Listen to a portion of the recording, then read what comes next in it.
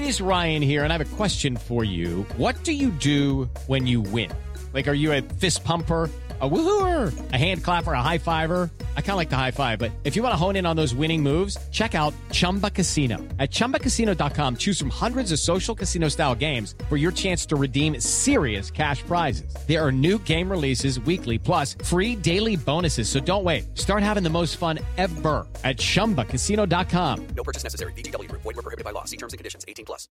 Hello, ladies and gentlemen, boys and girls, college football fans across the nation and around the world. This is Tim May with the Tim May Podcast, the hottest podcast out there called the Tim May Podcast. You agree with that, don't you, Awesome?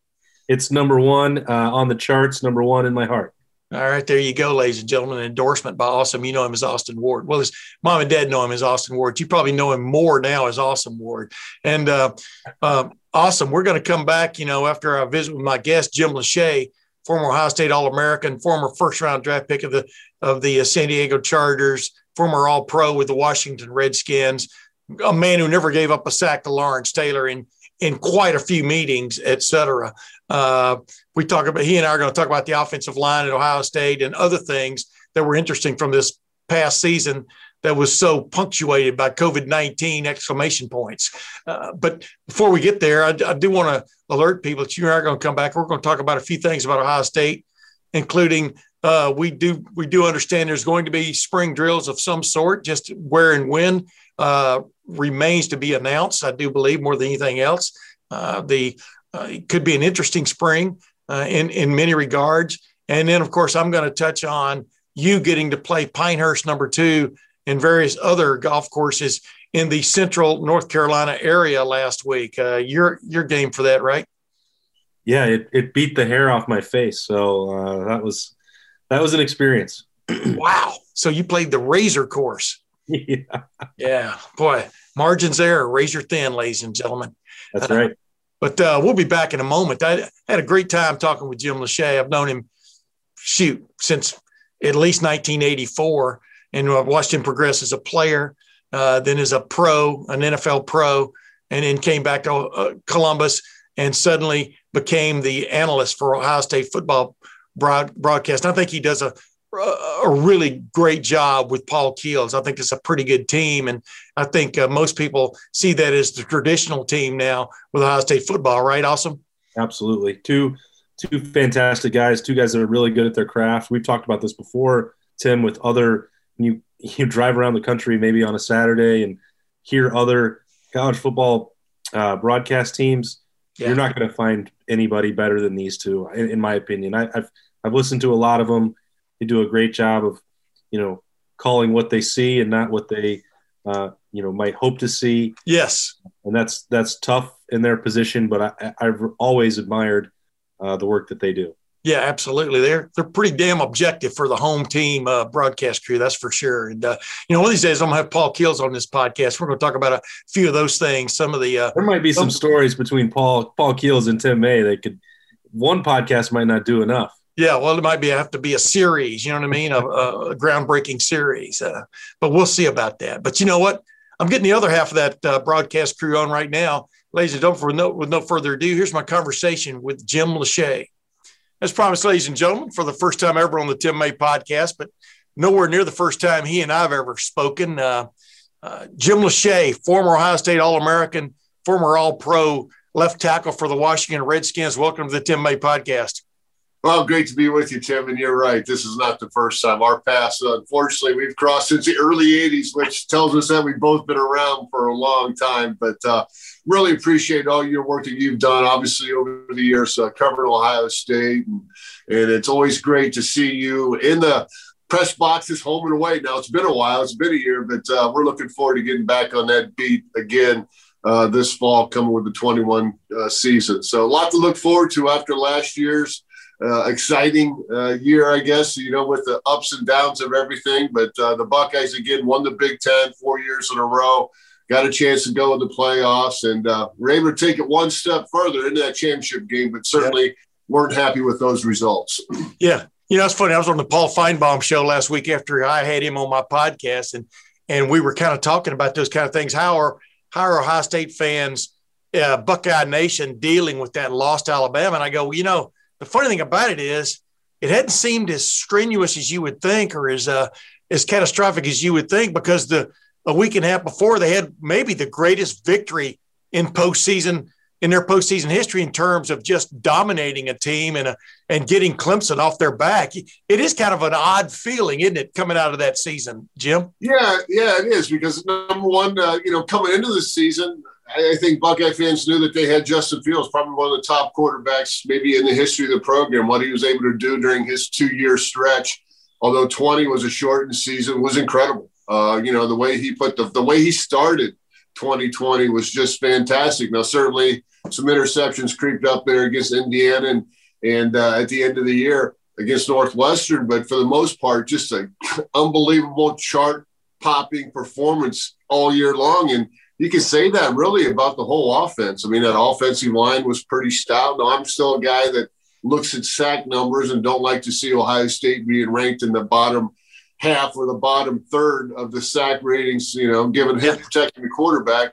But, overall, that offense with the wide receivers they had, with the emergence of Trey Sermon, we knew Master Teague was going to be there. You hoped coming back from the injury, and he was. But what Trey Sermon was able to do, start with Michigan State and onward, was incredible. So it was a fun year to watch. And certainly the defense got tested all year long. And, that's when you lose as many great players that they did from the 19 class. You kind of knew that was going to be the case a little bit. But, again, they they accomplished the goals that they wanted to accomplish, except that final goal, and that's winning it all. And that's the high bar here at Ohio State. I think, again, going back generations, in the 80s, the idea was to win the Big Ten and play in the Rose Bowl, and that was it. That was our only expectation. But, it's just one of those things where the expectations for these players, again, Coach Tressel brought that. He won the championship in 2002. Certainly when he left, Urban Meyer came, won it in 2014. The expectations for this generation's fan is not the same as it was, and it's even higher now. So it's a tough position to be in Ohio State, but it seems like they keep exceeding those goals each and every year, except for that final one. Yeah, you think college football, though, is bitten off a little more than it should be chewing in the sense of win it all, or it's been a little bit of a disappointing year? And I'm talking about, not necessarily for the lesser programs, but for the big programs, the elite, the blue bloods. That's really a tall order, isn't it? I mean, it's national championship or bust. Well, look around the country. Look at Texas, national championship or bust. They've been through several coaches searching, for that goal. Mac Brown was a heck of a football coach for a lot of years, but all of a sudden wasn't good enough at, losing 3 or 4 games a year. He had to move on, went down to North Carolina. Tom Herman obviously let go. So it's not just Ohio State, it's around the country.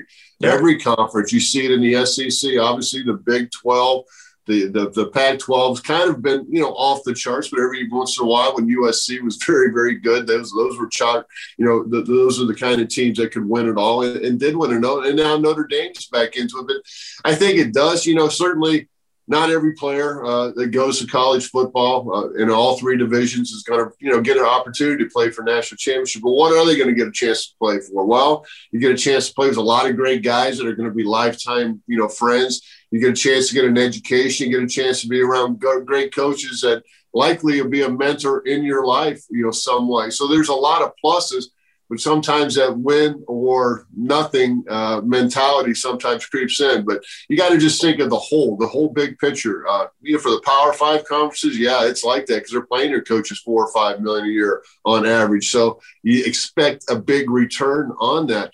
Now, if these other schools, you kind of look at it maybe like, hey, let's make sure we're get this player developed as best he can be. So maybe if he is a good player in our conference and our team, he has a shot to go to that next level. And that I think everybody's goals are a little bit different, but certainly number one thing everybody's going to get are the 3 things that I talked about early on.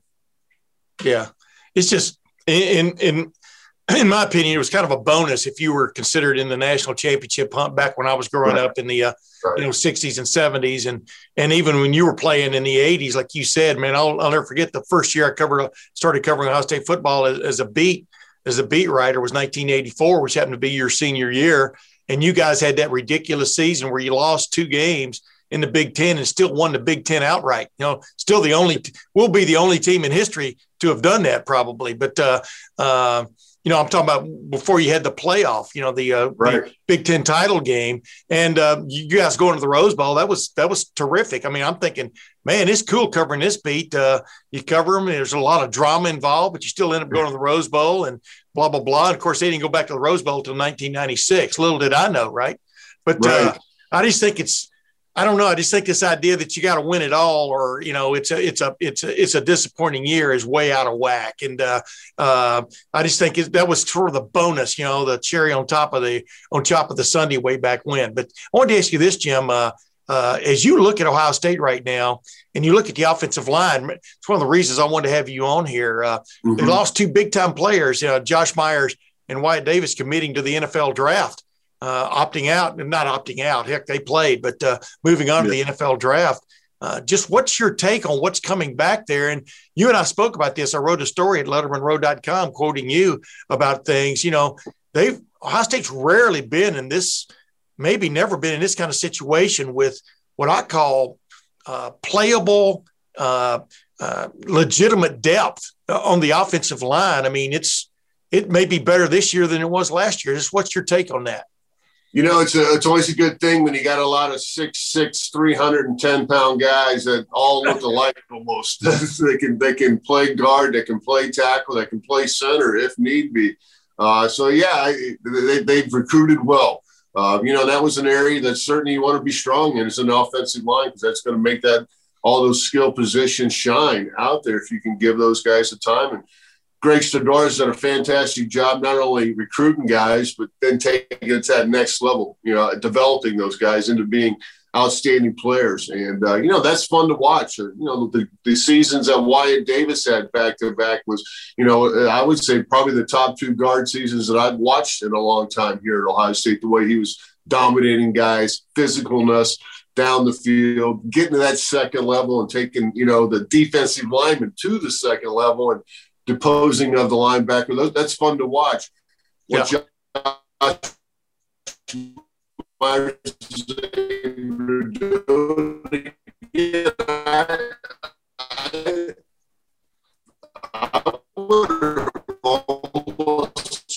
a couple years ago, I think the 19 Myers, I thought he was a heck of a player. I could see it in practice, but he's got a lot of good years left of him, and he'll get those years more in the NFL. So he's got a bright looks, but he's been physical. And then, the guy's coming back. Probably the big surprise was Thayer Munford, but again, he wants to graduate. He wants to be the first in his family to graduate from college. And again, that is a fantastic goal. That should be every player's number one goal. Sometimes that slips away, but for Thayer, that's good to see. We saw Matthew Jones come in last year, really played an impressive job at guard towards the end of the year. Wyatt Davis was nicked up a little bit. And then you saw Nicholas Petit-Fier over at right tackle really blossom. And when both our tackles were out, we saw Max Ray and Paris Johnson get a chance to play, and do some good things out there. DeJuan Jones, got an opportunity there against Michigan State, and I thought played about as good as you can do. Certainly Trey Sermon thought so, the way he ran that day. So, it was to see the depth of the guys they have right now.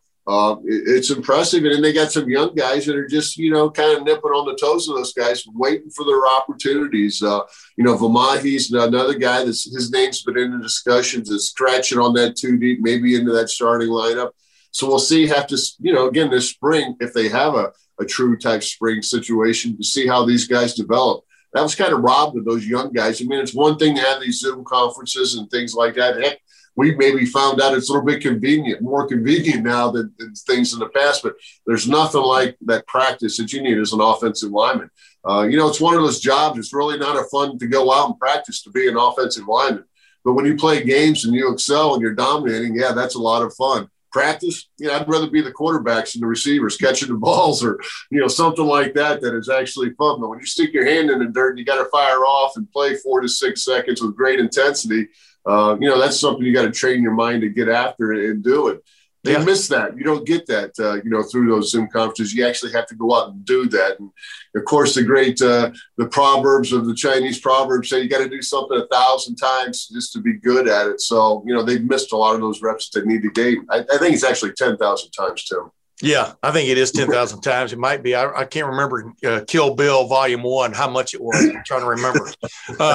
But you remember when Uma Thurman took all those lessons from that dude, But I digress. By the way, we had a little bit of a broadband hiccup there in the middle of your soliloquy there. And I think you were talking about Josh Myers when it kind of faded out. But, really broadband has just now reached Marble Cliff, right? I mean, am I mistaken? Been here a while. Yeah. I'm just messing with you, man. I just got to feed the squirrels. I was just laughing over, one little hiccup there. But believe me, we've had many hiccups on the Tim May podcast. Hey, real quick though, you touched on something that I've written about many times, or quite a few times. Spring football is as much for the lineman as or maybe more important for the lineman than anyone else on the football team, because that's the only time you really get to put on your pads and go at each other. And that's the only time you really practice real football, right? Of that in preseason practice. And it is kind of vital for a team to get, if you've already missed one spring, you got to get some kind of full spring in this year. Don't you, Jim? Yeah, no question about it, Tim. It's, I go back to my experience at Ohio State. Your freshman year, and again, we were there all summer working out and stuff, but there's no coaches. I mean, we work out on our own and things like that. Then all of a sudden you go there in August and, we have an orientation 3 days where the freshmen are just there. And then all of a sudden, boom, the whole team comes in and, you're in 5 weeks of training camp and they're introducing 2 or 3 new plays a day. So you're remembering the last ones, and all of a sudden now it's Thursday, you got like 6 new plays and it's just like, it's mind boggling. You can't catch up. Yeah. And all of a sudden, it's Michigan week. You're playing the team up north and, hoping for a bowl bid. And, Ohio State, my freshman year, we beat Michigan. Art Schleicher, of course, gets a touchdown. Von Brodnick with a fabulous block, 14-19. Offensive juggernaut in that ball game. Yeah. But no, you get the win. And then, we find out that we're going to the Liberty Bowl because Iowa, some arcane rules, hasn't won the Tide. And they got to go to the Rose Bowl the year. But it wasn't until, Tim, I got to that March and I finally knew the plays like, okay, I'm not guessing anymore. You know what I mean? I'm not having to think, okay, it comes second nature. So then as a lineman, when you get in your stance and you're not, okay, what do I got to do? And you're trying to figure out everything you have to do. Now you just get out there and do it. You just do it. You take the right steps. You take the right angle. You got your helmet on your right, aiming point, so to speak. Everything's just the way it's supposed to be. And then it becomes a fun game. But it takes a while. And again, that didn't happen. It didn't happen for me my freshman year. Like I said, I got a chance to play in every game. I think I led the freshmen in playing times. Most of that was on special teams. But, you get a chance to go out there and compete. And, that's the most thing about it. And then the game all of a sudden slows down. And for those freshmen who went through it, they really never got a chance to slow down because, next thing you know, they're doing all these drills. But again, there's, non-contact, keeping people away, because of the pandemic. It made it tough to have a true spring. So certainly I think this year is important coming into 2021, especially with a lot of the young guys at the quarterback position, most importantly, that need those vital game type reps. Hey, give me a short answer here. Who do you think will end up being the quarterback? I mean, I keep getting that question. I want to get input from other people to give me a better answer. I keep telling everybody, well, I just go by what my eyes tell me. My eyes told me that when Ohio State got in a tough situation last year and Justin Fields had to leave the field for a couple of plays or so. I'm talking about late. C.J. Stroud went in, right? So same thing I saw. I mean, you don't just turn around and flip a coin. You know what I mean? I mean, when you're a coach, you're looking at, you remembering what what you've seen in practice, et cetera. But how tight do you think that's going to be this spring, Jim, that battle? I mean, especially with the freshmen coming in too. I mean, but you got Jack Miller III and C.J. Stroud sitting in there. They've been there for a year, but hadn't been a regular year. You know what I mean? Cord may have a shot. Yeah, exactly. And if I'm Ryan Day, I would open up to everybody. Certainly what they did last year was last year. Now it's this year. A chance for everybody to be on even footing and go out there and compete. And certainly my eyes were just like yours. I saw C.J. Stroud come in a couple times, even I think that Michigan State game, I believe it was, I thought, well, this might be, a chance we'll see, Gunnar Hoke, a guy that, has some experience, has been around. We saw that in times last year, the year before, but no, it was CJ Stroud. And in the championship games, you saw that too. So, yeah, that kind of says that they have some confidence. They've seen something from him in practice. And then what else says something about it, Tim, was when you got, guys like Chris Olave, certainly had a fantastic career here at Ohio State, coming back for another year to add to that fantastic career. I think he sees something in practice too out of those young guys, and whether it's CJ Stroud or not, Jack Miller or Kelly McCord, we don't know yet, but certainly you think that they see something in that room that is encouraging for those guys to want to compete for another Big Ten championship and a national championship. Hey, I want to ask you a couple of things about you before we get out of here, but I wanted to get into this. From purely a lineman standpoint, who is a guy that maybe you're, excited, man, maybe the right word, but very curious to see how he's going to step up this year? I'm talking about other than like Thayer Munford and Nicholas Petit-Frere and Harry Miller. You got to figure Harry Miller's going to move into center. That's what you're thinking. Mm-hmm. Luke Whippler, like you and I talked about the other day, he caught their eye last year. There may be a competition there, but who's just kind of interesting to you that you've got your eye on this spring? Well, yeah, I think Harry Miller, I want to see how I thought he started pretty good and then maybe evened out and then maybe went downhill a little bit, which happens sometimes when you're the first-year starter with these circumstances. But I know that he's a guy that's going to come in and compete. He's proven that and play hard. I still think he's got another growth process in his game. DeJuan Jones always fascinates me, man, because he's something you can't teach. He's big, and he's real big. And when you're 6'7", 6'8", 340 pounds, can move like him, man, you teach him how to bend the knees, get that Z in the knee, and then strike and explode. Look out. He can do big things. It's a game of leverage. If he can bend his knees and explode and get low and come off, there's not going to be anybody can handle him. Because he's got those long arms. There's just certain things that, you see and think, woo, that would be fun to coach that, because he's got a guy that I think, again, has a high ceiling, the way he moves, the way he came in and compete. That's a guy that I would like to spend some time with, because I think he could get really good. The little bit you saw Paris Johnson Jr. last year, do you see do you see 5-star in him? Do you see, is that legit? And like you just talked about, we just talked about that earlier about the depth, but there's several guys there champing at the bit to play. This, like I said, this could be a very interesting spring competition-wise on that line. Yeah, and those are the two guys, too, where things will start to slow down this spring, understanding the playbook a little bit, the keys, all the things that happen. There's a play, but then there's A, B, and C off of that play that you have to understand all those little small points of it, and that'll start to flow for him. I thought I was impressed to go. Again, Paris getting some opportunities. I believe it was against Clemson where he got a chance to come in there and was playing about as physical as you like to see a guy play at that young age. So, again, with this year, the way it went, not getting an opportunity to play a lot of guys on a consistent basis, this is an opportunity for these guys to play. But when they did get a chance, to go under the clay light, so to speak, and play, it was good results. So they got some positive things on film. They can watch themselves the whole offseason, understand what they have to do this year to go out and compete, and that not only be a contributor, but to be a guy that goes out there and dominates. Anecdote. Here's an anecdote. Tim May, Jim Lachey. I got invited to a lunch with you and Lee Steinberg, your newly signed agent way back when in the spring of early. It was before the draft. Well, it was right around the draft in 1985 when you ended up being a first-round draft pick of the San Diego Chargers. But I'll never forget, it was at the Downtown Athletic Club here in Columbus. And when I showed up there, I didn't have a jacket on, and I don't think you had a tie on. And so we were both told you had to – remember, you couldn't go in the lunchroom without a jacket and a tie on. So you got a clip-on tie they put on you. I think it was about this long. And they gave me a jacket. They gave me a jacket right out of the Barney Fife collection. And I go, yeah, this looks a lot better than just me sitting there with a shirt with a tie on. But you remember that, don't you?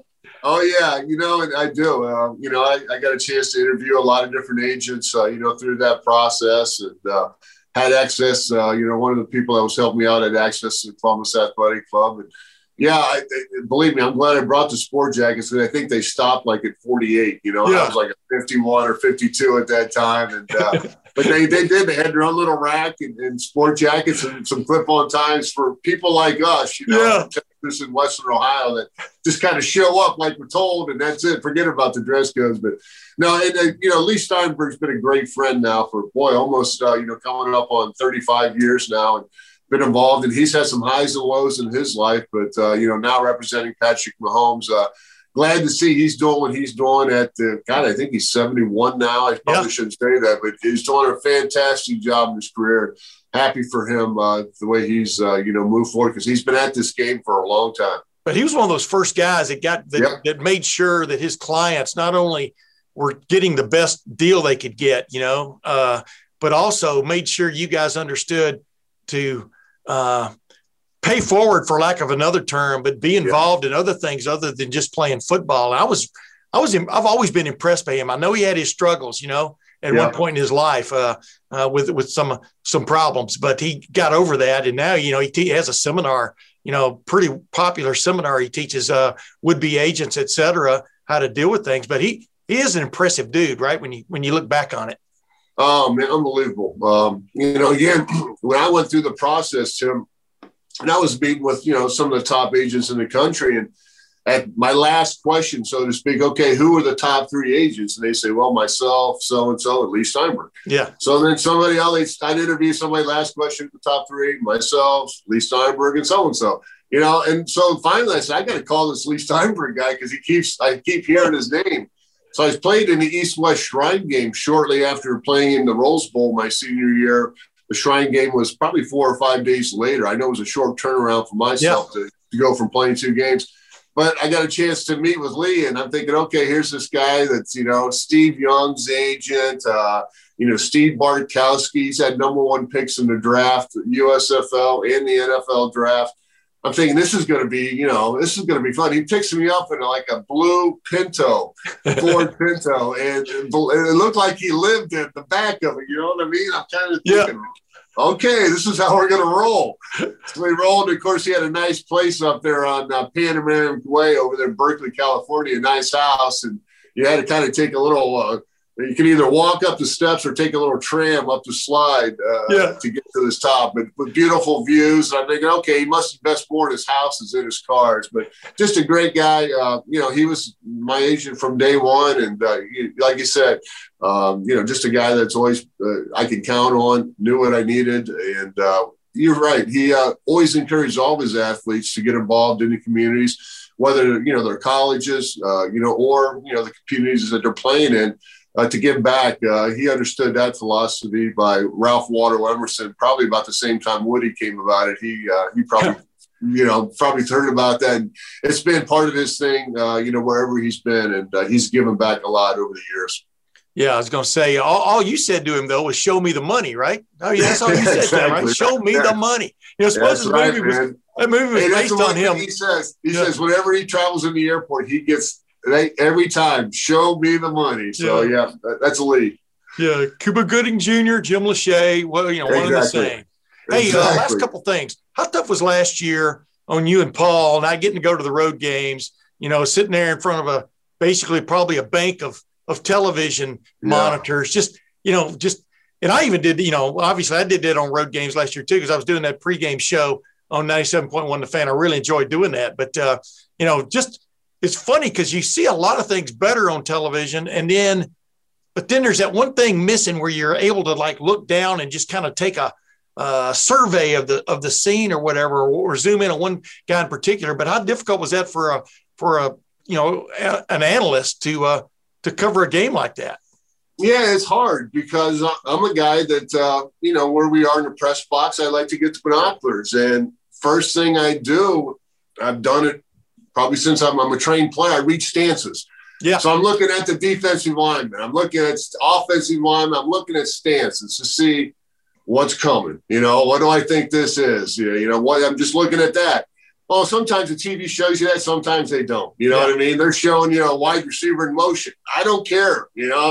Motion's fine. I can see that. But I want to see stances. And then, I'm usually pretty good at when I see a flag, I know what it is, but I know where it's coming from and probably what the guy's calling on that certain thing. But when a flag pops into the TV screen, I don't know where it came from, so that was kind of I'll let Paul talk a little bit more because I don't know.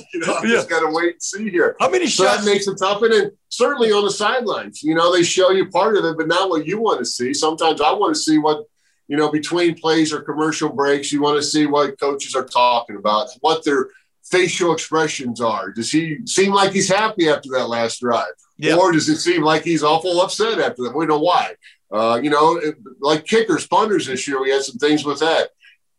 Okay, all of a sudden he's out there kicking. You don't know, usually you would know that from pre-games and all that stuff. It just made it harder. It's not ideal, but we had to deal with what we had to deal with. And hopefully we don't have to do that again in the future because it's just, for us, obviously being at the game, you get a feel of the game. And I think when you see it, when you're there live, you're expressed a little bit different. Yeah, I was going to say, you can see Justin Fields go in the tent, but did he come out? You know what I mean? Things like that. Right. Yeah, that tent, man. Yeah. That tent holds a lot of secrets over there. Yeah. But it is interesting to see what the cameras focus on because we're getting what's called the dirty feed, before it goes out to TV. Yeah. It gets off. So what the cameras focus on before they actually show you, what goes out. So interesting to see what they focus on.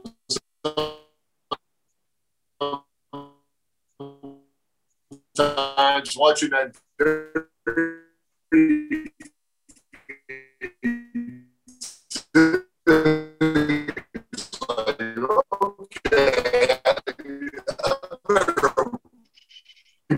your hands and take the camera on you, so be careful. Yeah. By the way, that marble cliff, that mouse in the marble band jumped in there again. I saw that. We both froze. He's got that wheel going, man. Hey, last thing. How about every time I have former players on, I like to ask them this if I have time, but how much immediately after, basically you got kind of banged up. As my fame, as I like to recite every time, a great stat about you is you played in the NFL East. You never gave up a sack to Lawrence Taylor, et cetera. You were all pro, right on down the line, all these awards and stuff. How much did you miss football when finally it was time to hang it up? And how did you kind of replace it in your life, that adrenaline rush that you get, from play to play, from game to game? It's kind of like race car drivers and I think football linemen. It's hard to replace that adrenaline of game day, of race day, when you're going into turn one at Indianapolis at 235 miles an hour. Are you nuts? Same thing playing in the line in the National Football League. It's the same thing because you can do a lot of the other skill position stuff. You go out with your son in the backyard and throw the football. You know what I mean? Right. But how much did you miss it? And how did you sort of replace it, or did you replace it? Well, the thing is I think when you're playing an offensive line position, that's not one of those deals you can do forever. I started when I was 21, got drafted when I was 21, turned 22 while I was with the Chargers, and I got a chance to retire on my 33rd birthday. And I look at it like this, is that sometimes when you're in your 30s, you're in a 3-point stance and you're at practice, you're thinking, okay, this is how I'm making my living. Yeah. You just know that you can't do this forever. And it makes it special. It really does. What do you miss? I think if you're a football player, you miss hitting. You miss the contact. I mean, that's what football players like to do. Woody Hayes used to say, can you run? Can he catch? Can he hit? Or can he block? No. I mean, I think if you do, you miss that contact. Going out hitting guys and knocking them over. That's fun to do, right? You don't do that anymore. So, you channel other things. For me, the best thing about not playing was getting a chance to follow my favorite team, Ohio State, and get a chance to call their game. So some of that excitement that you don't get, from the playing part, you get a chance to see other guys accomplish your goals. And, that's pretty much, this will be my 24th year. I think going into my 25th year, get a chance to cover the Buckeyes. I was going to say, man, I remember when you first started doing the analyst stuff, you and I talked a lot. We talked a lot through the years anyway, but, You were into it then, and you're even more into it now, which is, I think is I don't know, compliment and more than anything else about how you love the game of football and you want to be around it as much as possible. Last question. Does Ryan Day stick around here for a long time? What's your sense? And does he have staying power, in your opinion? The guy's lost 2 games, both of them in the playoffs so far. Yeah. There'll be a reality check eventually. There is with every coach. But what's your take on Ryan Day? No, I think he is a guy that can stay here for, 14, 15 type years. I really think that he's been around. He's a guy that went through 4 moves in 4 years. Yeah. Trying to get to that. And, having a young family like he did at that time, certainly later your wife's going to say, honey, this is really not what I want to do. And you got to keep your other half happy. You know what I mean? If you want to have a good, long, successful life. I've been married now close to 32 years. So I think I got an understanding of that. It takes 2. And I think for him to, after all that moving with a young family, he gets a place to coach at Ohio State. There's a lot of NFL guys that would consider Ohio State as a dream job. You know what I mean? So I think for that to be his first head coaching job at Ohio State, I think that's, there's some loyalty that Ohio State's shown to him that he would show back, for those opportunities. So I just think that if he can continue to recruit the way he has, and I don't see that slowing down, I don't see him losing key staff members, to other jobs, so to speak. Seems like guys want to be here. They're happy being here.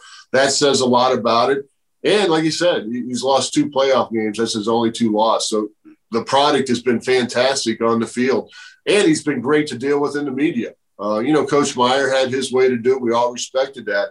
Coach Day's just a little bit different to the way he does it. And we certainly appreciate and respect what he's been able to go through and the way he treats the press and the media. So I think he's having fun at it. Certainly winning championships, winning that next game will make it even more fun. But when you're the head coach at Ohio State, they're going to pay you well. You're going to be able to recruit well. And certainly when you pull out your business card, so to speak, if they still have those anymore, it carries a lot of weight.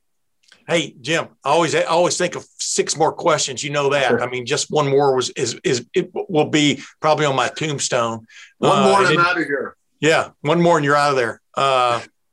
This is an easy answer. Give me a quick answer. What are you most interested in seeing in the spring this year besides the offensive line? Just give me a quick answer on what has to come right with this football team in the spring. I want to see who's going to be that running back, the number 1 running back. Is it going to be a Master Teague? Mayan Williams showed some prospects. Henderson coming in has looked very, very impressive, but hasn't played football, a calendar year, so to speak. You got Crowley and Steele, some young guys that certainly, want to play. It's a crowded room, and they got some highly recruited guys that are coming in there right now. So I think certainly at Ohio State, you care about who's going to carry that ball and run it. And we need a guy or 2 to emerge from that pack. Ladies and gentlemen, Jim Lachey. I had a hard time saying Jim Lachey there because you're incomparable. Jim Lachey, well, thanks for coming on the Tim May podcast, my man. All right. Anytime, Timmy. And it won't be the last, by the way. I just want to warn you. Let's do it again. Appreciate it, brother. Thank you very much. Right. Live from Marble Cliff, ladies and gentlemen, Jim Lachey. We'll be back in a moment. Hey, awesome. I really appreciate Jim Lachey coming on the Tim May podcast, man. Like I said, I admire this young man. I still call him a young man because he's younger than me. But, that little story anecdote I told about me having to get a Barney Fife jacket and him having to get a clip-on tie just so we going to the athletic club to have lunch with Lee Steinberg one time was pretty cool. But I've known this man for a long time. Yeah, and he's made a life in football, a great one for him and his family.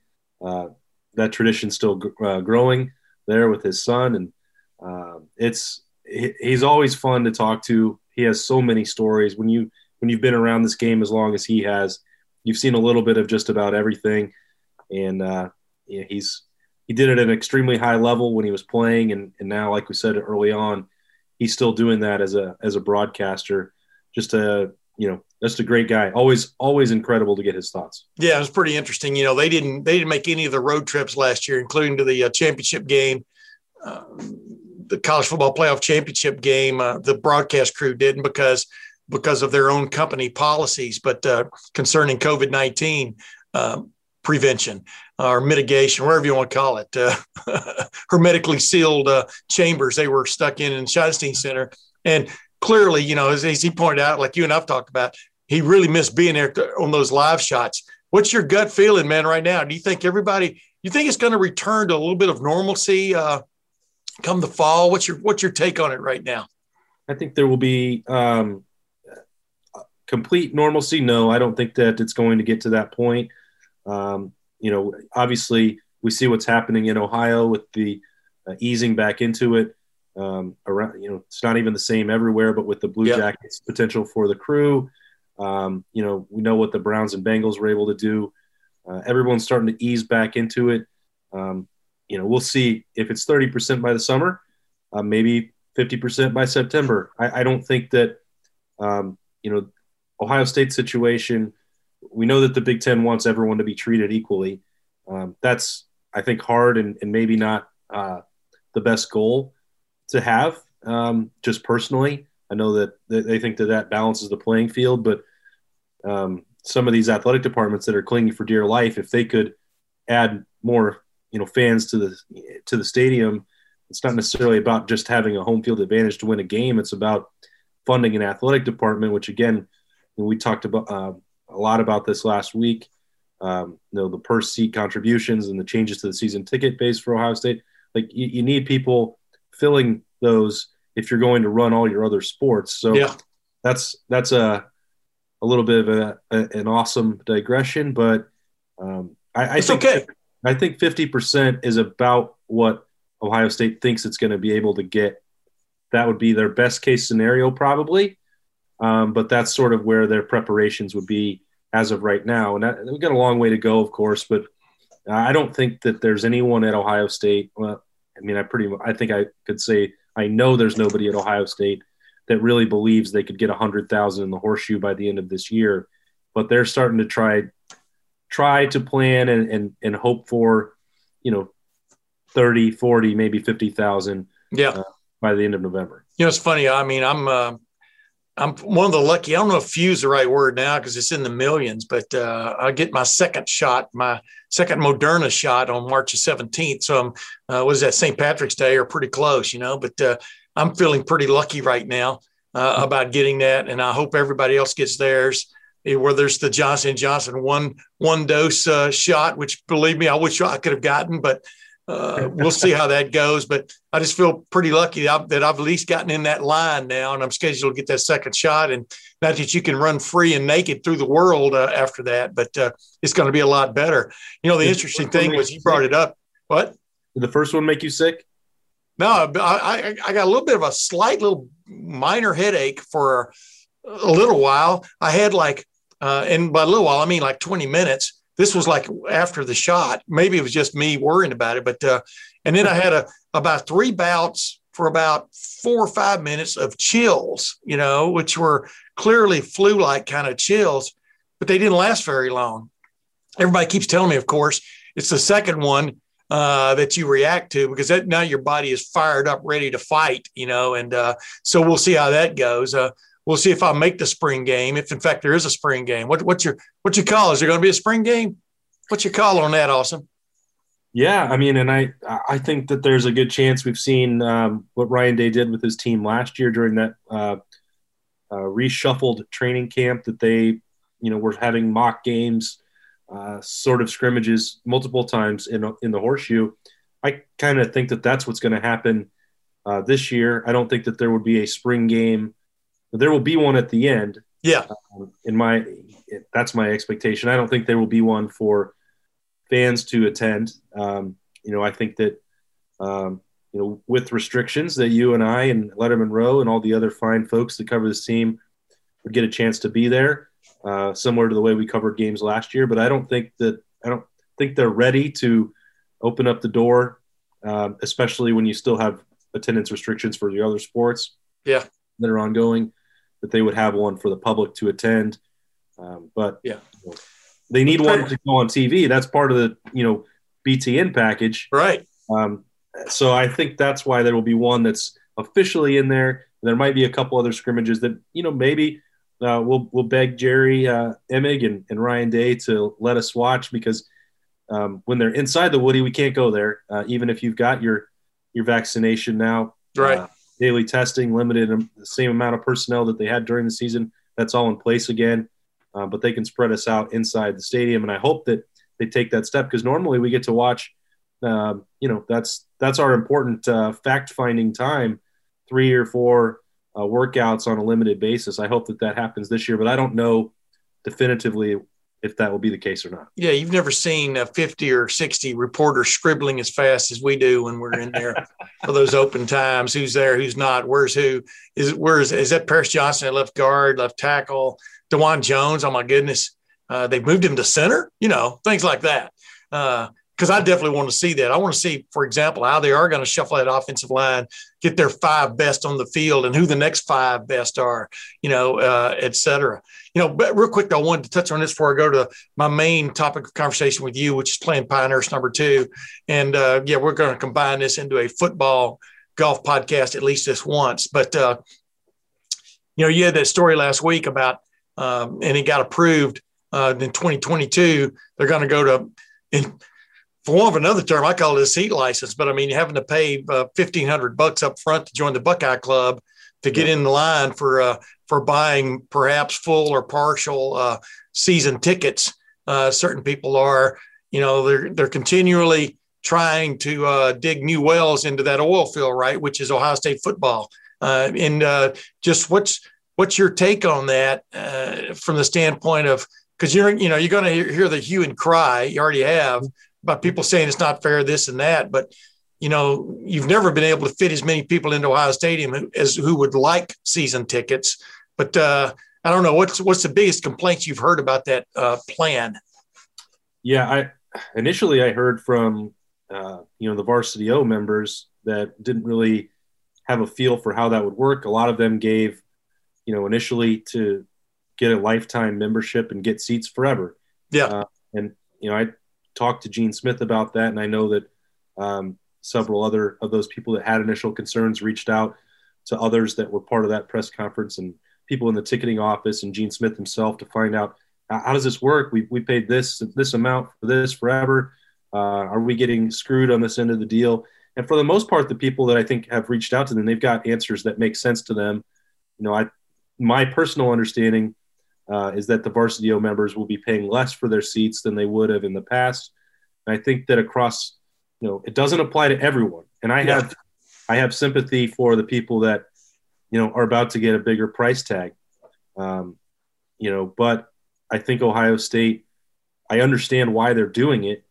I think this isn't in reaction to COVID. We prefaced it that way, but the financial well-being of the athletic department was already changing and more difficult for them to keep up with because of the way they do things, which is not the same as everywhere, where they're paying the school for all the scholarships of every athlete. That's correct.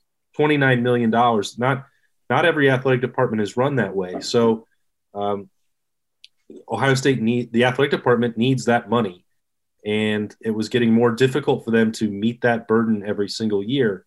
So I understand that part. I think they came up with a plan where, to be quite honest, that, again, while having sympathy for anyone who has to pay more and doesn't want to, I understand why that'd be frustrating. They came up with a plan that I think gives not only options, but isn't extorting people to stay inside the horseshoe forever. A good amount of seats that don't have any donation attached to it at all. I believe that's like 14,000.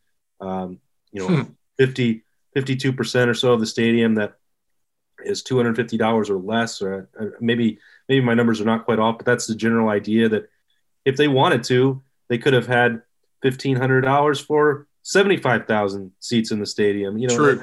The demand for Ohio State football is still incredibly high, even though the attendance numbers, like everywhere else, are more difficult to keep at that elevated level. So I look at it and I think that by and large, Ohio State did the best, fairest job that they could, but it won't help some people are going to have to pay more, and that sucks for them. But if you're trying to come up with a solution, which they had to find one, this is probably the most equitable way they could have done it. Yeah, if people would pay $40 to go see an Ohio State lacrosse game, you could make up money that way. You know what I mean? But that's not reality. And like you were just talking about, I mean, people don't understand that aspect. I don't think clearly enough or appreciate it. May not be the right word, best word I'm going to use. Ohio University, Miami, all these other Division I schools in Ohio with 85 scholarships for their football program, much of their money comes from the general, maybe not the general fund, but the activity fund, et cetera, of the university, which students pay into, et cetera.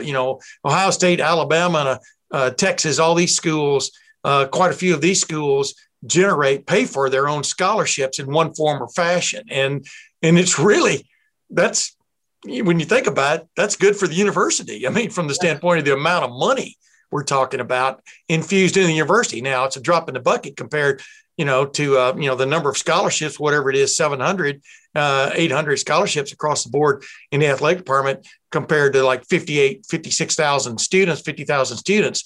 But it's still a significant drop in the bucket, kind of like kind of like a piece of hail that's gone through the thunderstorm about 3 times, it's still, if it hits your car, it makes a little splat.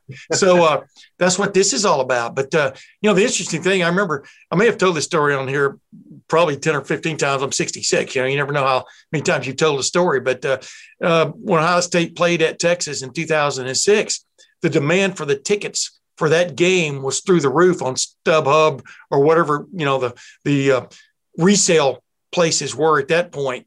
And I remember seeing DeLoss Dodds talking with Gene Smith in the back of the press box. DeLoss Dodds was a longtime athletic director at Texas, extremely well respected. And I walked up to him and I said, this would have been that game would have been smart for you guys to like hold back like 1,000 tickets and just put them up to the highest bidder.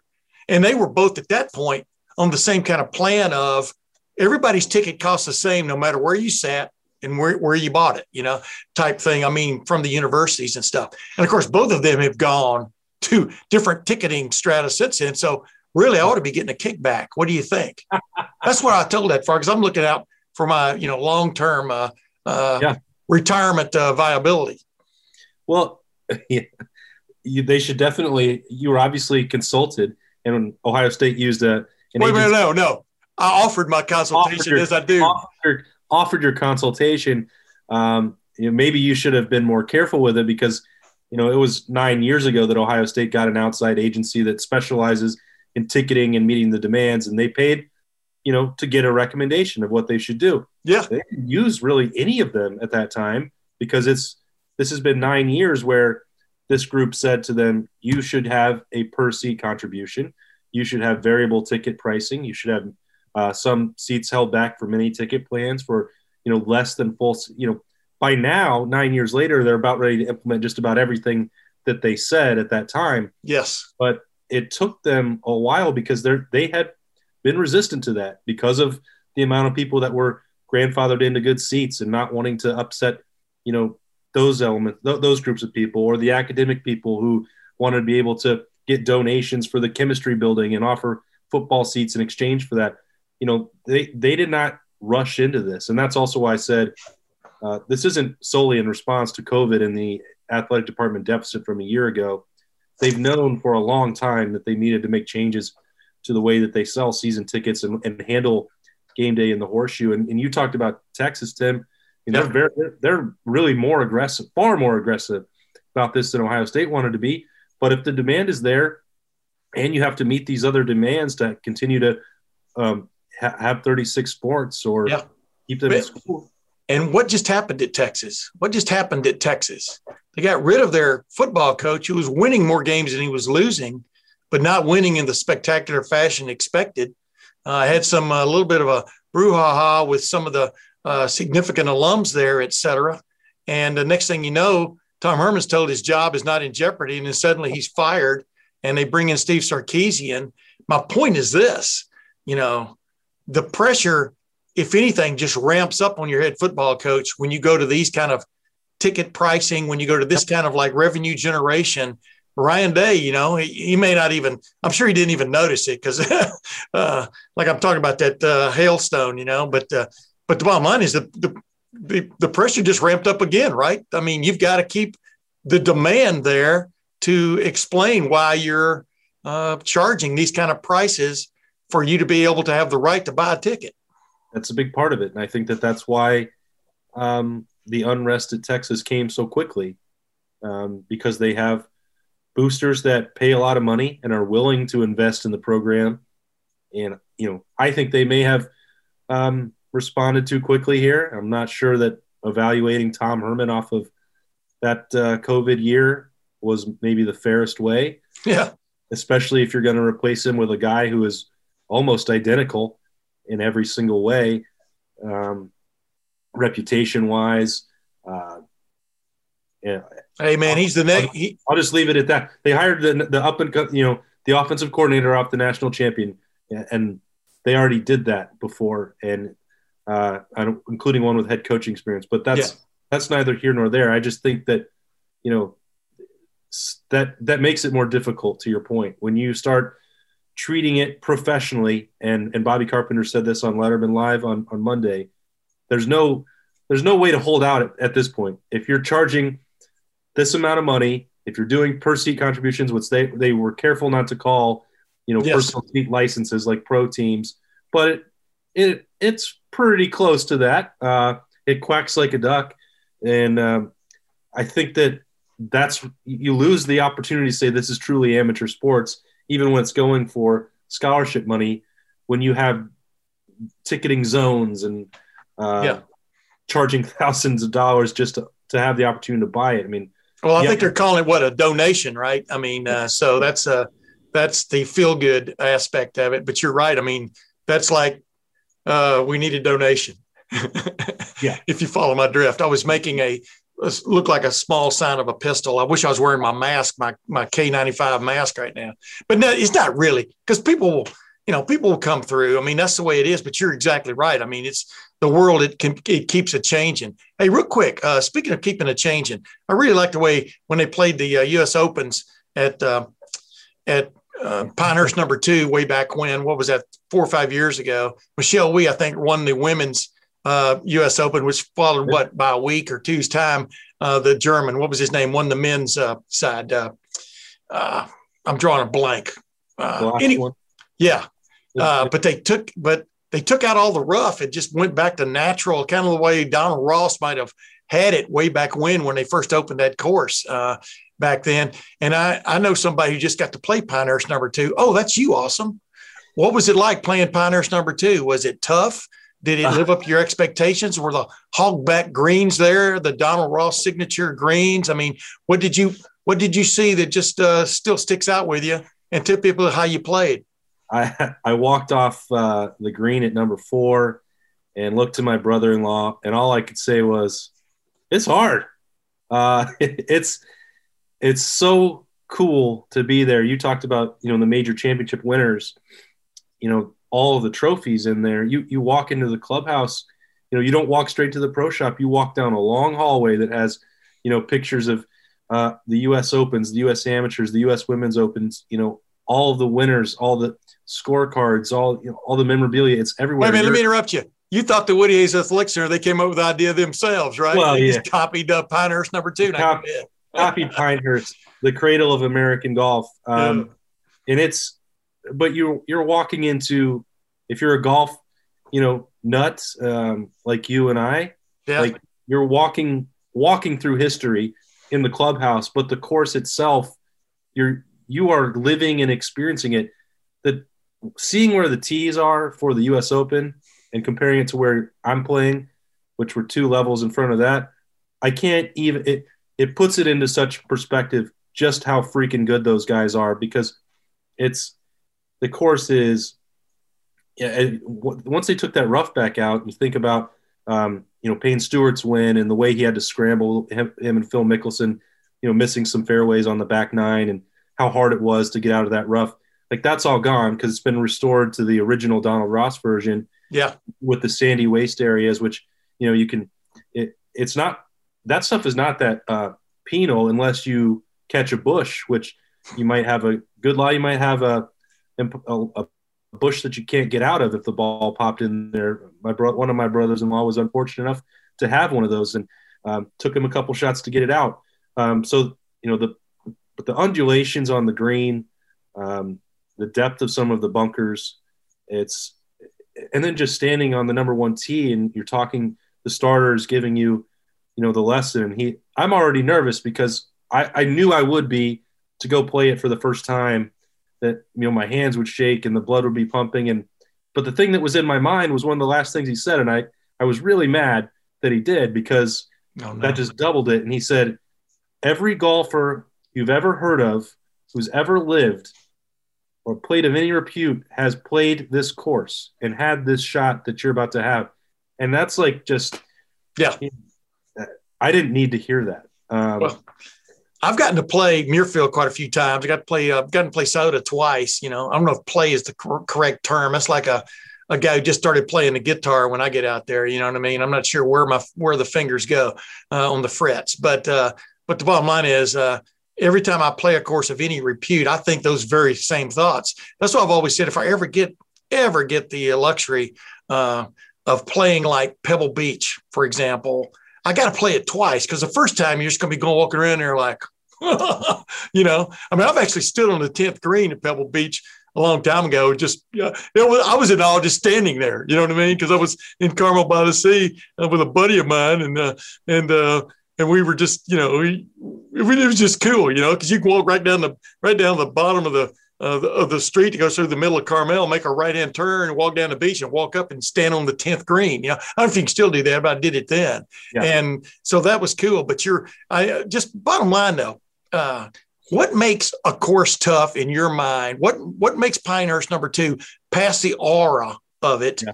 What just stood out in your mind of playing, and make it brief because we got to get going here. But yeah, what made it tough? It's, you know, it's a second. A lot of places claim this, but it's truly a second shot course because it's not that long.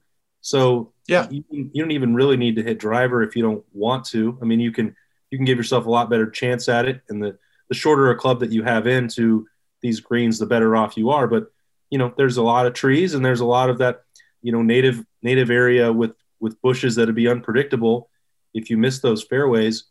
But it's so difficult to chip there. It's so difficult to score with your short game. Obviously, if you hit it in a bunker, getting it up and down is going to be a challenge. Even chipping it close within 10 to 15 feet, you feel really good about that, because if you miss anywhere long, if you take it past the hole, boy, you could be well long. You could have 20, 30, 40 yards maybe, depending on what slope you caught. Yeah. To try and come back. So they're difficult the greens are just, you know, you have to be locked in at all times. Yeah. I took a lot of putters from around the green just because, you know, I felt more, whatever you felt most comfortable with is what you needed to do, because getting it to 10 feet was a win. And, you know, I made a good amount of putts. I told you this when you texted me on Friday. I really had to grind. I'm nowhere near as good as I used to be, but I made a lot of putts to shoot 93. I also had 3 that flipped out that I'll never forget, because I obviously made another mistake that could have got it under 90, but I think about those 3 lip outs and how they come spinning out of a Pinehurst Cup. Yeah. And how close I was to like really having something cool, you know, to add to that resume. And as you said, you know, to go play it again, you know, maybe it won't rain a little bit on the back 9 like it did, although it didn't keep us from playing. It was the coldest of the 4 days when I was down there in North Carolina to play number 2.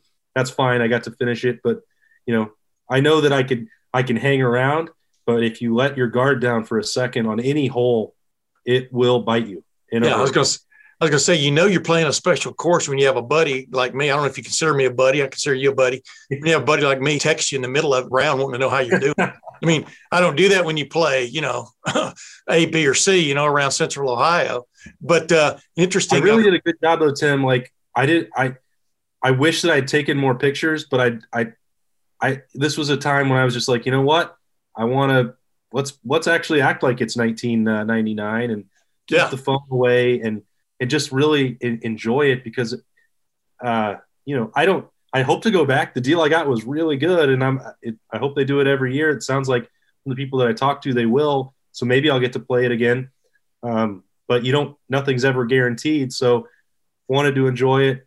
I know you're trying to end the show, but so behind 18, they have a restaurant, a bar, and people will just hang out there. Like Saturday afternoon, we played number 8 and then came over there to eat because everybody just stays there. They watch people finish on 18.